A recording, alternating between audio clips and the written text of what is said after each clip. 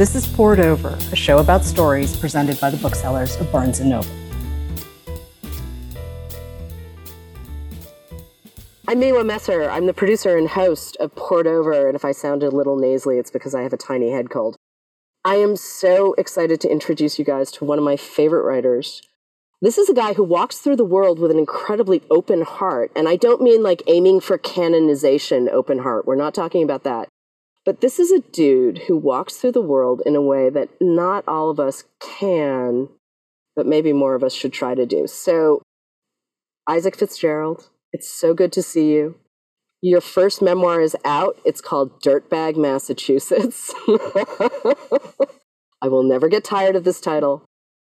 But why don't you bring people in to what you've done with this book? How did it start? When did it begin? Well, Miwa, first off, thank you so much for having me on the show. As you know, I'm a big fan as well, and also I'm a big fan of you. So I'm so happy to be here, and I'm really excited we're making this happen. This book, I wish I could tell you that I went to a cabin and wrote it perfectly and got it in on time, and it just flowed out of me.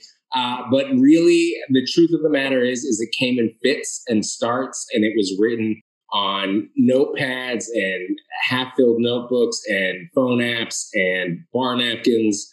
And it was a long, long project that I think I was working on before I even realized I was working on it. What to talk about is I pitched it to Bloomsbury as a collection of essays, very much in line with Roxane Gay, who, of course, is somebody I deeply, deeply admire. And one of her first collections, Bad Feminist. And I was thinking about something very much in line with that, which is that it would, Roxane so perfectly captures moments from her life in that book, while also tackling, either pop culture or main culture things, just like writing about all these different things. So that's what I was aiming for when I pitched it. I realized as I started to work on it, as I started to write it, that it was going to be a lot more focused on my childhood than I expected it to be. A lot less about kind of pop culture and things out there in the world, and a lot more about my childhood and the way that I reacted to it. And I think that was something that had to come out through the writing, because for a very long time, and I think this speaks to something, for a very long time in my 20s, one of the things I told everyone was that I was never going to write a memoir of childhood, right? So I grew up in the 90s. I grew up in a time of, the 90s and the 2000s. I grew up in a time of like a lot of white men writing like, oh, my sad childhood stories. And so my whole thing was, I was like, I'm not going to do that. I'm not going to do that. And I would tell him, I'm not going to do that. I'm not going to do that. And then what happened is, as I started working on this book, I realized not only was there a lot for me to unpack there, but I also wanted to understand what it was I was pushing against in those books that I read and deeply loved in the 90s and 2000s, what it was that I was kind of afraid of. And I think there's a wonderful essay actually that Brandon Taylor did recently that's on Substack that talks about talks about many different things, but one of the things he gets at is sometimes we're very averse to things when we think it's actually maybe deep down what we want to be doing, and we can't ourselves. And so I think that's something that was happening there. And through trying to write this book, I found myself realizing that I wanted to write about my childhood, also write about why I reacted to it the way that I did, while also exploring what it was about those books that I was uncomfortable with and how I could make this book different. And to wrap it up without giving too much away, I think the thing I was really trying to avoid was a lot of those books came with kind of a perfect bow ending.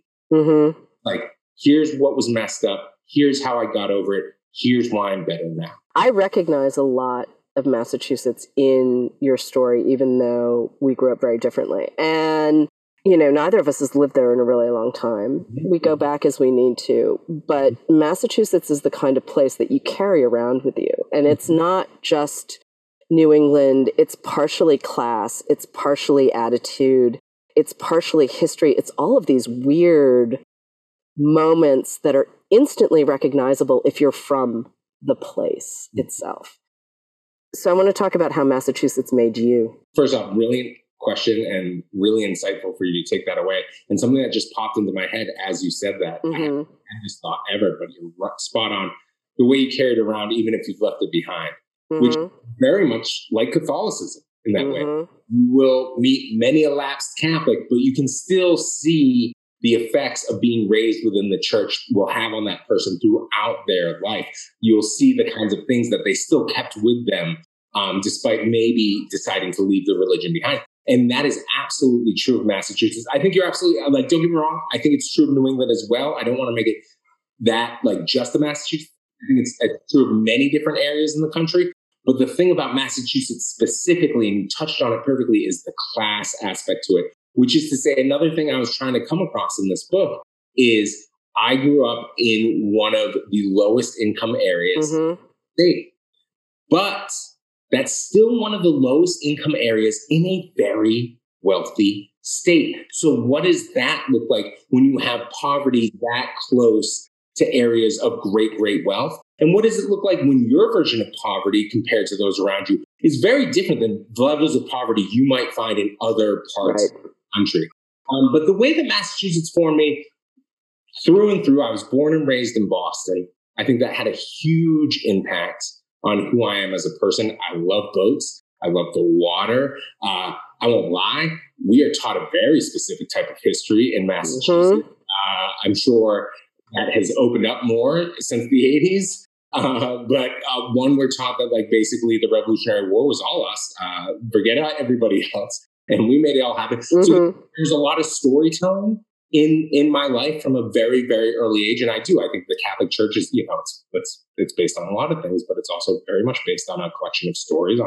History, again, is nothing but a bunch of usually made up and to make, the people in power look good stories. But so there's that storytelling aspect to it. And then because of my parents' very unique position, which is to say they were unhoused, they were also educated, which is something that you will also find in Massachusetts. Again, that comes from this like being low income, but in a very wealthy state. You like our friend Connor in the book, his mother, it's very much living in the woods. This is after we moved out of Boston, but she's this perfect example of a wonderfully caring woman, incredible librarian, who spoke 5 languages, but lived well below the poverty line. So you find that that's all to say that you could really get an education in that state, no matter where you're at. And that is to say, going back to my parents, they were educated, they were unhoused.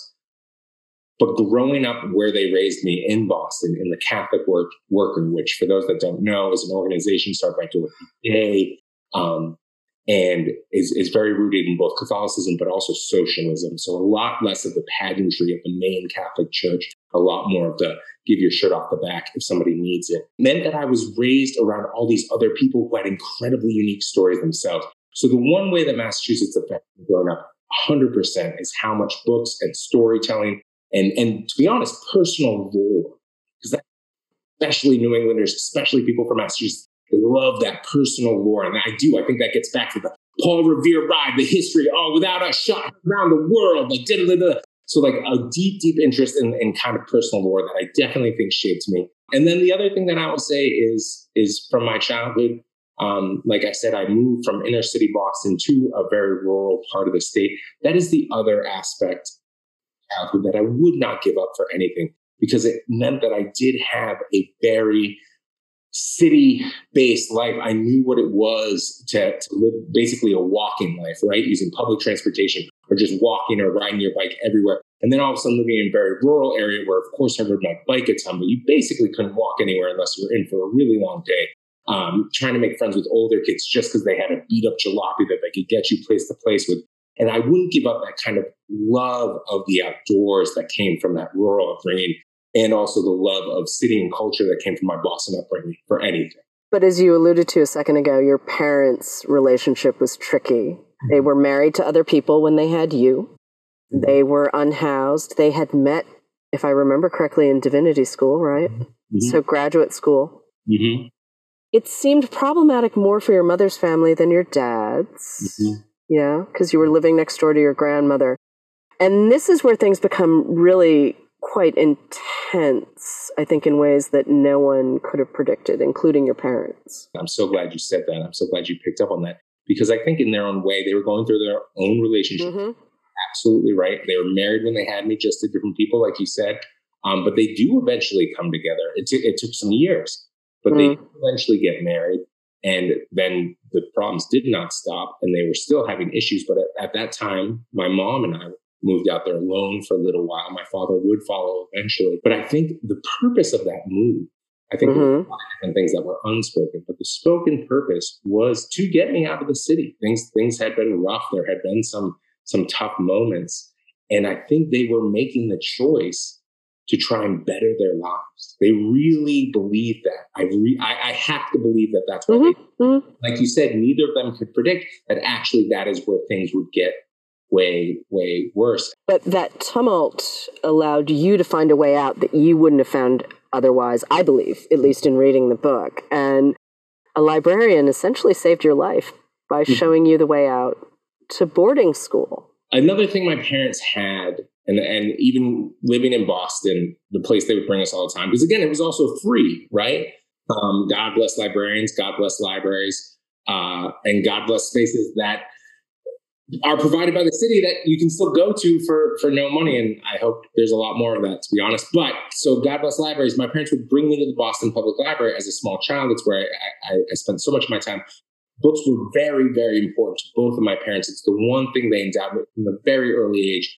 It was really made clear to me how important books and reading were. And so because of that, I, of course, fell in love with libraries. We moved out to rural north central Massachusetts. And even then, I would bike to the next town over. There was a bookstore there. Because I was never buying anything. And I think that basically the deal was, look, don't steal anything. And you can hang out here and read whatever you want, you know? And so, and there was a public library, of course, in the town as well. And so I'd go there. It had odd hours, but whenever I had the chance.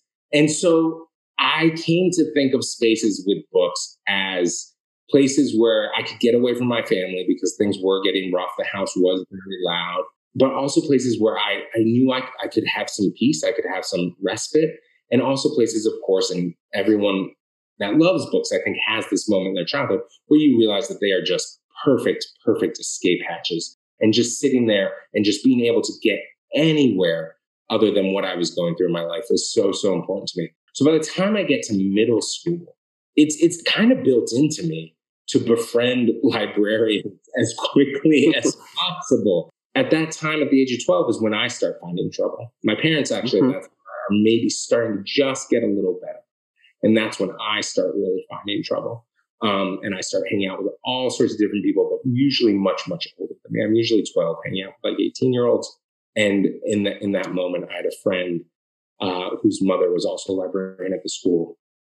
She started kind of watching out for me. At one point, I get into a fight, and I end up getting in-school suspension. Because usually you get suspended, you get sent home, but the school was like, well, we don't know what's going on in his house, so we're going to keep him in school. In that moment, I could tell like the librarians really kind of started to rally and even got some secretaries involved. And eventually that led to them urging me to apply for a boarding school and for a scholarship. And there was a school in the area, and they basically would dole out a scholarship every year.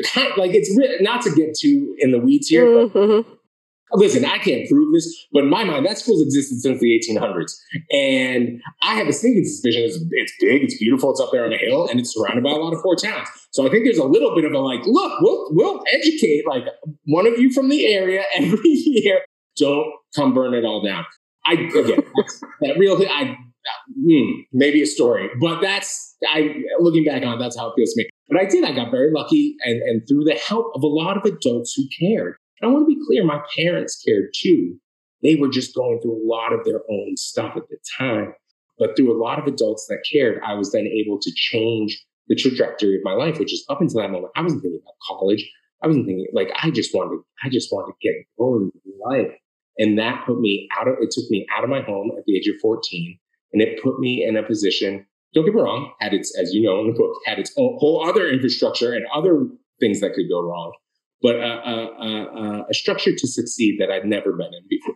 It also teaches you how to code switch. And that's a phrase that recently I think more people have come into contact with in the context of race or sexual identity, where you sort of have to tamp down whatever it is that makes you not considered more mainstreamy, shall we say. And you really had to learn how to do that too, because class is part of that equation and part of that code switching. And I will say, you are one of the most polite human beings I have ever met in my life. And you have an explanation for that pops up late in the book that I'm going to leave for readers to discover, because my feeling about that was always that it had something to do a little bit with your background, that you were overly polite because you had to sort of earn your space wherever you were.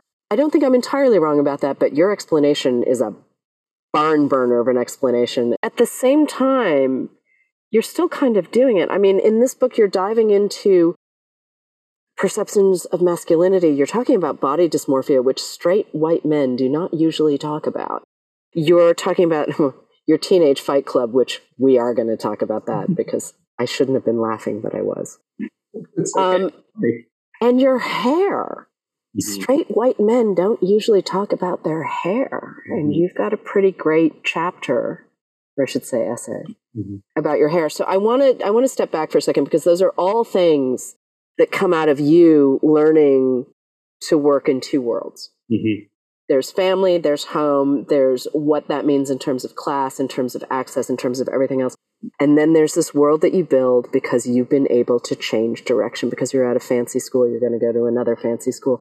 You're going to end up working in politics for a minute and a half, which I always find fascinating. Yeah. And then you're going to find books and writing, and you were a publicist at a small house for a while, and you've been a managing editor at an online publication. You've done all sorts of stuff. Founding editor of BuzzFeed Books. I mean, hi, you've done a lot. But let's start with the code switching. Let's start about what you learned, because that's going to influence you as an adult. Well, yeah, and it deeply, deeply does. And meanwhile, I just want to say, I think your read on it is perfect and terrific, because you're right. There is that, and we won't give it away, but there's that explanation at the end. But no, of course it was born of this. Of course, part of the politeness that you see in me is born of a kid coming from a very rural, very impoverished situation, and all of a sudden being at a boarding school, and the embarrassment of not knowing how to tie a tie, of showing up. I didn't even have a suit. I brought a sleeping bag. Everyone else, of course, had sheets because they knew it was like, we're living. I was like, I don't know, like it's like a camping trip. Like, so there's all these different things that I realized I was missing right out of the gate. And I realized I had to learn very quickly to keep up. And then to do my best, as you perfectly said it, to try and blend in, because that was the other thing I already felt like a scholarship kid. And this, I want to be honest here, right? There's nuance in all things. At the time when you're 14 and you're walking up a hill with a bag on your back and you're watching other families drop off their kids, you start to think, oh, I'm the only scholarship kid here. But that's not the truth, right? The fact of the matter is there are other kids on financial aid. There are other kids on scholarship. There were day students. There are all these different types of students, right? But when you're isolated and you're alone and you're not communicating with other people, you can start to feel like really like, oh, I'm standing out. Oh, I'm standing out. So I really, really, really wanted to do my best to blend in. So a few things happened there. One, my freshman year, I practiced my R's. This is not in the book. I sat in my dorm room and I enunciated. I lost my Boston accent. I'd grown up in Boston. The area I lived in, North Central Mass, nobody had the accent out there. Right. Lose the accent. Practice for a year at boarding school so that I sound like I'm not from inner city Boston. 15 years old. Next year, Good Will Hunting comes out. This school, for the record, had kids from all around the world. All of a sudden, kids from Europe are using the Boston accent. So they sound like Matt Damon in goddamn Good Will Hunting. I worked so hard to lose it. My best, again, to use his name in the book, Connor. I don't think I've been to Boston like once in his life. Also, I come back from school and he's talking with him. All of a sudden, my whole area, it made me mad. I lost it. I practiced trying to lose it. And so that was obviously part of the as you put it, the code switching journey for me.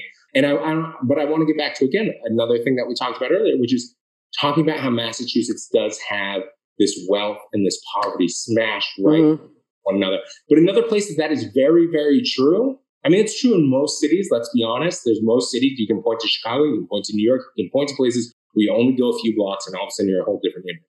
But one of the smallest, in my opinion, like 7 miles by 7 miles, San Francisco is a place with incredible wealth gaps. Place that I then decided to spend 10 years of my life later on.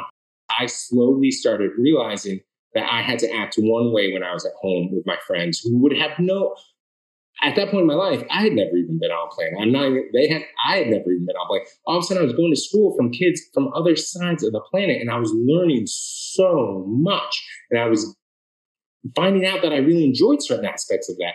And I'd be going home and all of a sudden I'd realize they're not going to, like, they don't want to talk about this. And that's when something became very clear to me, which is I went to boarding school with a huge chip on my shoulder because that was another part of it. Like there's a, especially if you grow up with a certain class, especially in Massachusetts, you have such a pride about it. Mm-hmm. And I had that pride, this place where was I code switching 100%? Did I have to act one way in one place and one way in another? Absolutely. But what that also allowed me to do was realize that a lot of the prejudices that I was coming into the space with weren't serving me either. And all of a sudden realizing like, oh, actually, it doesn't have to be about me being one person or another person. I can bring the two me's together and recognize that there's actually good throughout the world. And it's about breaking that barrier down, which, again, not to get into the rhythm and the cyclical and not trying to give too much away, is something I think in a big way I brought back to my parents. All of a sudden you recognize, no, they were dealing with their own things and were doing their best. I think you also get to a certain age too, and you really can't keep blaming your parents for stuff after a certain point. And that point's different for everyone, but I sort of feel like you do get to a point where you're like, now I make my own choices. This one might be on me. This one might be on me.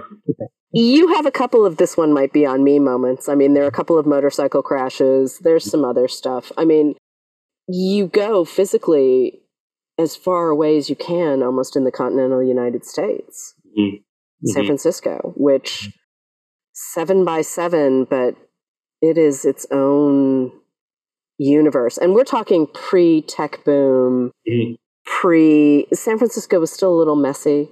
Yeah, it was still a little raw. Like there was a nice little dip. So 99, there's the .com boom, and then the bubble bursts. And then there's a nice little place where you could still get like rent for under $500 on Mission Street with like 4 roommates in a 1-bedroom. And then it went back up once, the second much more structured tech. But yes, I moved out there basically in the early aughts and kind of rode that dip. And made your way, but ultimately San Francisco wasn't going to be home. And I'm dancing around San Francisco because a lot happens, but also it doesn't become home. It gets you to the place where you say, "Oh, I can go back east. Maybe I don't want to wash dishes in a bar anymore. Maybe I do actually want a job." And you started making sort of a little path towards that. There were a couple of jobs in San Francisco that led you to what ultimately brought you back to New York. But what did you bring to San Francisco that you left behind? I love that city so much. Like that. Here's the fun thing. It's interesting. Like I think what you just described is absolutely right because that is what happened. But it's hindsight 2020 is always easy. Right. I'm telling you, the month before I left San Francisco, which I believe was like, I think I leave at the very end of November in 2013. I'm telling you, you talk to me on November like 7th, even maybe not that, but like October 30th of 2013. I would have been on Ocean Beach. I would have been like, I bleed orange and black, San Francisco forever, never going back. I love this place. Like, Google buses, tech money's coming in. We'll fight it. We're going to win. Like, never. And then a couple of things happened, but the most important thing was just like, my brother had his first kid. And all of a sudden it dawned on me that I'm going to be the weird uncle. I'm going to be the weird uncle no matter what. But I don't want to be the weird uncle that's 3,000 miles away. Then a job opportunity comes up. And then, to be honest, the project of this book that I didn't even realize was starting was beginning to start, which was me reconciling with my family. Because at that point, I hadn't been home in a Christmas or Thanksgiving for almost a decade. And that's when I started taking steps towards realizing life is not forever. In fact, very, very short. And again, I want to be very clear. You don't need to make amends with the people you don't want to make amends with. Got that itch. And I was starting to get that itch. I got to start playing like a loose tooth in the back of your mouth. I just started playing with it. And it's just kind of like, if I don't explore that, there's always going to be some sense of what if. And that's going to be so much harder to explore all the way out here. But I love San Francisco so much. And don't get me wrong, I understand it's different. I go back and many friends have already left, but what friends are still there are like, oh, you don't understand. There's this and there's this. And it's not home for sure, but it was a place that served me so well for so long that I always have a deep fondness for it. I want to talk about some of your literary influences. It was an eye-opener for you. You had this great formal education, and yet no one had ever really sat you down and said, well, writing is a craft. Writing is a thing you can learn to do. This is another one of my favorite stories, and it's not in the book. I'm so glad we're talking about it. After college, like we touched on real quick, I went and worked in politics. There's an essay that's not in the book that's about that. Got a guy elected to Congress, basically was like, wait a second. And now we just do it again. Like, just really realized at the last, because I got a full scholarship to college as well, and basically just decided to study political science. And then right out of school, worked on this campaign and was like, oh no, I might have just really wasted that college scholarship. I do not like this at all. And so, not knowing what to do, I bounced back north for a little bit. I painted houses. It's a whole other story. But then I eventually make my way out to San Francisco. I was moving there for a relationship, which, let's be honest, I think when I showed up, there was a little bit of you really, you did it. Cool. For the record, wonderful person. I'm a wonderful person. But I think at the moment it was a little bit, you actually showed up.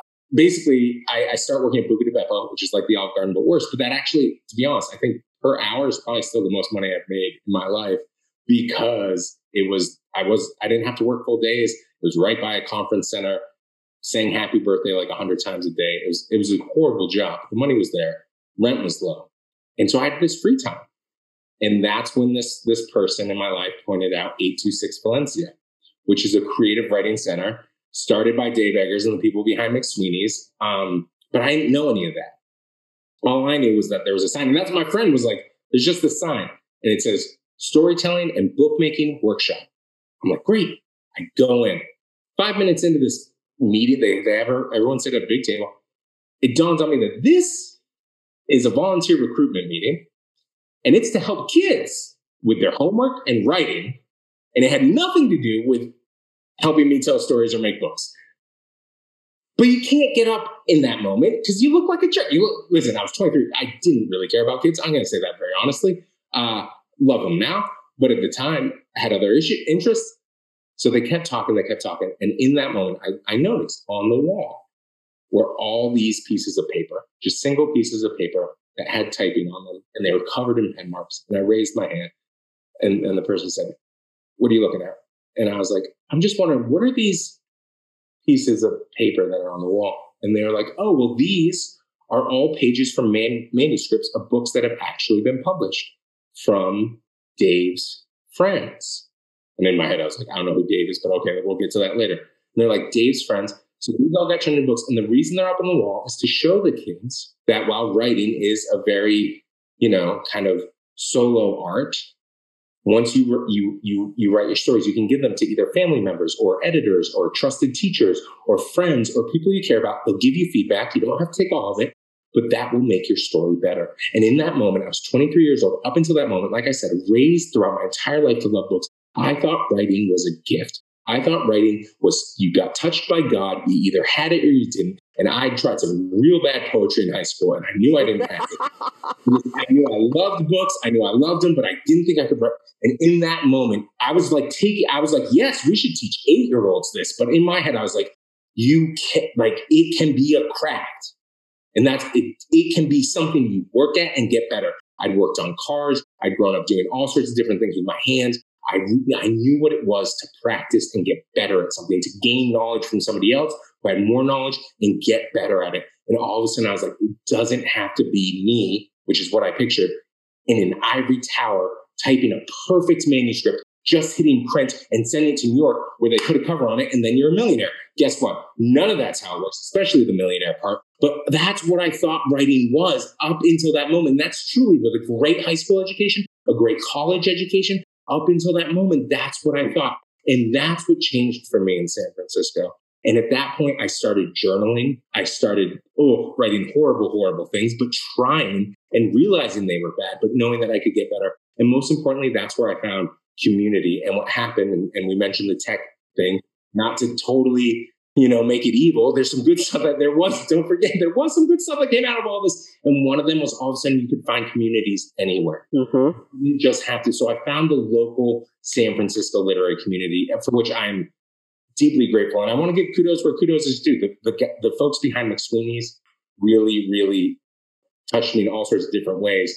That includes Dave, 100%, who I would go on to work for at McSweeney's, and his wife, Brenda Levito, who's a wonderful writer in her own right, and many of the other San Francisco literary people. But then through the internet, all of a sudden I was working with the likes of Roxane Gay, with Cheryl Strayed, which was incredible. I got to be, again, managing editor. She didn't need a lot of edits. I was basically putting in a CMS.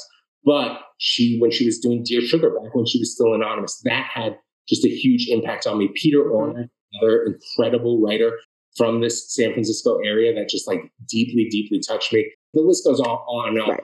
Paul Beatty's work, which I discovered on the West Coast, and then got to know him, and now we're friends in New York, which is like wild to me. White Boy Shuffle still holds. It still holds. And that book is, I've read it multiple times, but the first time I read it was in Galley. So it was a really long time ago. But that novel still reads like it was written, I don't want to say yesterday, but very recently. It is wild how great that book is. He's so good. He's so funny. And I'm not joking. You and I mean, it wasn't a Galley, but I'm telling you, I mentioned that I was living in like one bedroom with like God knows how many roommates. It was one of my roommates who was like, you're like this. And like, I was just like, oh, and it was mind-blowing. So there are all those writers, again, not just through the West Coast, but then through the internet that I got to find. And so there's so many people that have influenced me, but like the last few shout outs that I want to give is one, Nick Flynn, to pretend like Dirtbag, Massachusetts, which shout out to Jason Diamond. He's the person that actually gave me the idea. But lastly, the last one that I kind of want to stop with is one that actually doesn't come from anywhere where I've been.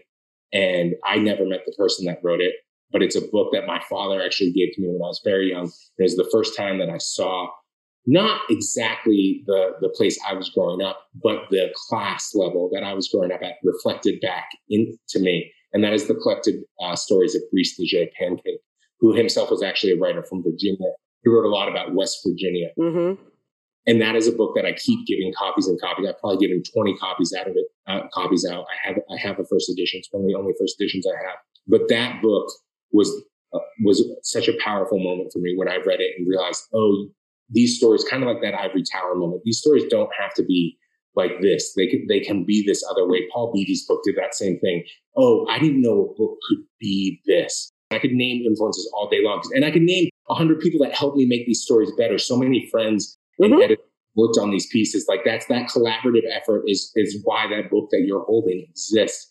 But the thing for me that I think is the most important is to remember that books can really be whatever you want them to be, and to seek out the books that teach you, to open you up to the place where you can get your story to where you want it to be. That to me has always been the most important and influential thing. How did writing this book change you? I did the audio recording for it recently, which was an interesting experience for many different reasons. One, knowing the words that I use that I don't know how to pronounce, but many other reasons as well. It was interesting and moving because it's probably going to be the last time in at least a while that I'm actually going to read this book cover to cover. Mm-hmm. I'm not going to, it's not like in a year I'm going to sit down and just like, I got a lot of other stuff. I got a lot of other books I want to read. So it was the last time really sitting with this book from the first page to the last page. One of the things that most moved me was being able to recognize my own growth in it and how much I was figuring out my relationship with my parents just by writing this book. And in a way, preparing for a next step in our relationship, in parents' relationship, that is now happening. Not giving too much away, but the book gets to a certain point and then stop. I then handed it to them. It was very important to me that they read it. And, I made it very clear that it's not like they were going to have editorial control over it or anything, but I wanted to have it. My mother and I in particular have been having some incredible conversations that I never thought possible. And that's just meant the absolute world to me. Mm-hmm. And you'll appreciate this coming from Massachusetts yourself. My father and I have talked about it in that other way, Didn't you climb Kilimanjaro with your dad? I did. Isn't that there you go. Which is, there have been jokes and there have been one-liners and there has been a softness and a curiosity, I think, from him that has been very, very touching as well. So the thing that this book really, really changed and what it's about at its core is my relationship with my parents. And then to take myself out of that relationship and just focus on myself for a moment, the thing that's changed in me is to know that I can do this. Right? We're talking about someone like, I'm not to put it in these terms, but I am a book fanboy. And don't get me wrong, I wrote children's books and I have wonderful, wonderful illustrated books with the incredible Wendy McNaughton about news, and I'm very proud of those books. This took a lot of time, it took a lot of effort, but it's done now. And starting another one is going to feel like a monumental task, I'm sure. But it will be just that much easier because I know I've done it once before. And that's really exciting. Which is good to hear, because it's also an essay collection that has an arc. It has a story arc. This isn't just pieces strung together because you had written them somewhere else and it was like, oh, here, I can just put it next to this. There is a definite arc in the way you reveal your growth and who you are in the way this book is constructed, which is really a joy to read. I walked into it knowing some of the stories, but not all of the stories. And it was exciting for me as a reader to know that you had experienced something profound putting this to paper. And I think there are a lot of people who could use this book right now. And I think everyone's been through it in the last few years, and some of us have asked some hard questions, some of us have not. We'll all get there, but it's ultimately a book that has a lot of gratitude, has a lot of hope, and it's very honest and not in a way that is treacly. So I'm just really hoping that readers will come to Dirtbag Massachusetts with as much of an open heart as you walk through the world, my friend. Yeah. Thank you, Isaac Fitzgerald. Dirtbag Massachusetts Your is out. words really mean so much to me. Like, thank you. And that's so wonderful to hear. And listen, as you know, that arc took a long time to bang. Oh, yeah. But seriously. Oh, I know it took a long time, but it's here now, and that's really all that matters. So thanks again. Thank you.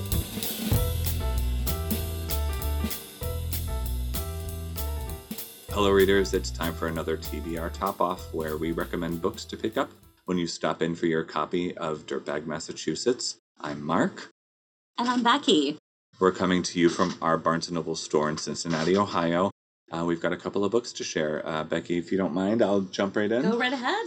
Great. So I thought about dark comedy, sort of a bleakness laced with humor and coming of age. And I thought of a book that is very formative for me, which was Running with Scissors by Augustin Burroughs. I really like the way he writes. He makes me giggle. He has a David Sedaris kind of self-deprecation going on that I attach myself to often.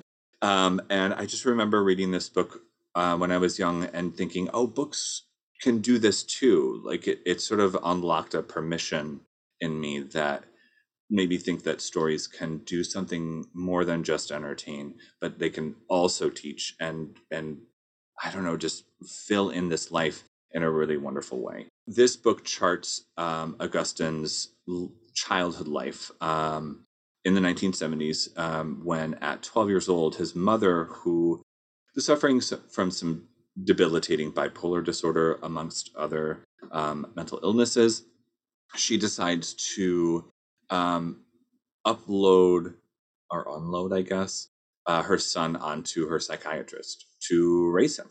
So he basically joins this family of his mother's psychiatrist, his family members, who are a combination of found family, birth family, random people who kind of wander in from the street sometimes. It is a cuckoo household, and Augustin has to navigate these waters while still trying to grow up into a person. And the stories are bizarre, they are wretched, they are funny. I feel like I laughed several times when I felt like I wasn't supposed to, but I did anyway. And still full of hope. He's a fantastic writer, and I really recommend any of his books, but Running with Scissors is a great place to start. I got to meet Augustin Burroughs once at an author event. Yeah, it would have been awesome, except when I was standing in line, like waiting for him to like be face to face with me. I'm holding my beat up copy of Running with Scissors, and I get to the front of the line. He's very, very nice, weirdly incredibly handsome, and tall, and I just said, "You're great," and thrust the book into his hand to sign and ran away. So I nailed it, basically. You did. We became best friends after that. Anyway, please check him out. Running with Scissors is wonderful. Becky, do you have one for us? I do. Thank you. That's a great one. Honestly, it's very similar to the book that I thought of.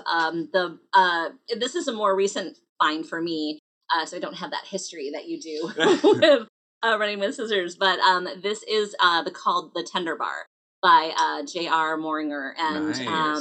Good book. It's wow, it's a great book. It's a coming of age tale. It's about found family, and actually this is it's a new Amazon original movie that came out the end of last year with Ben Affleck.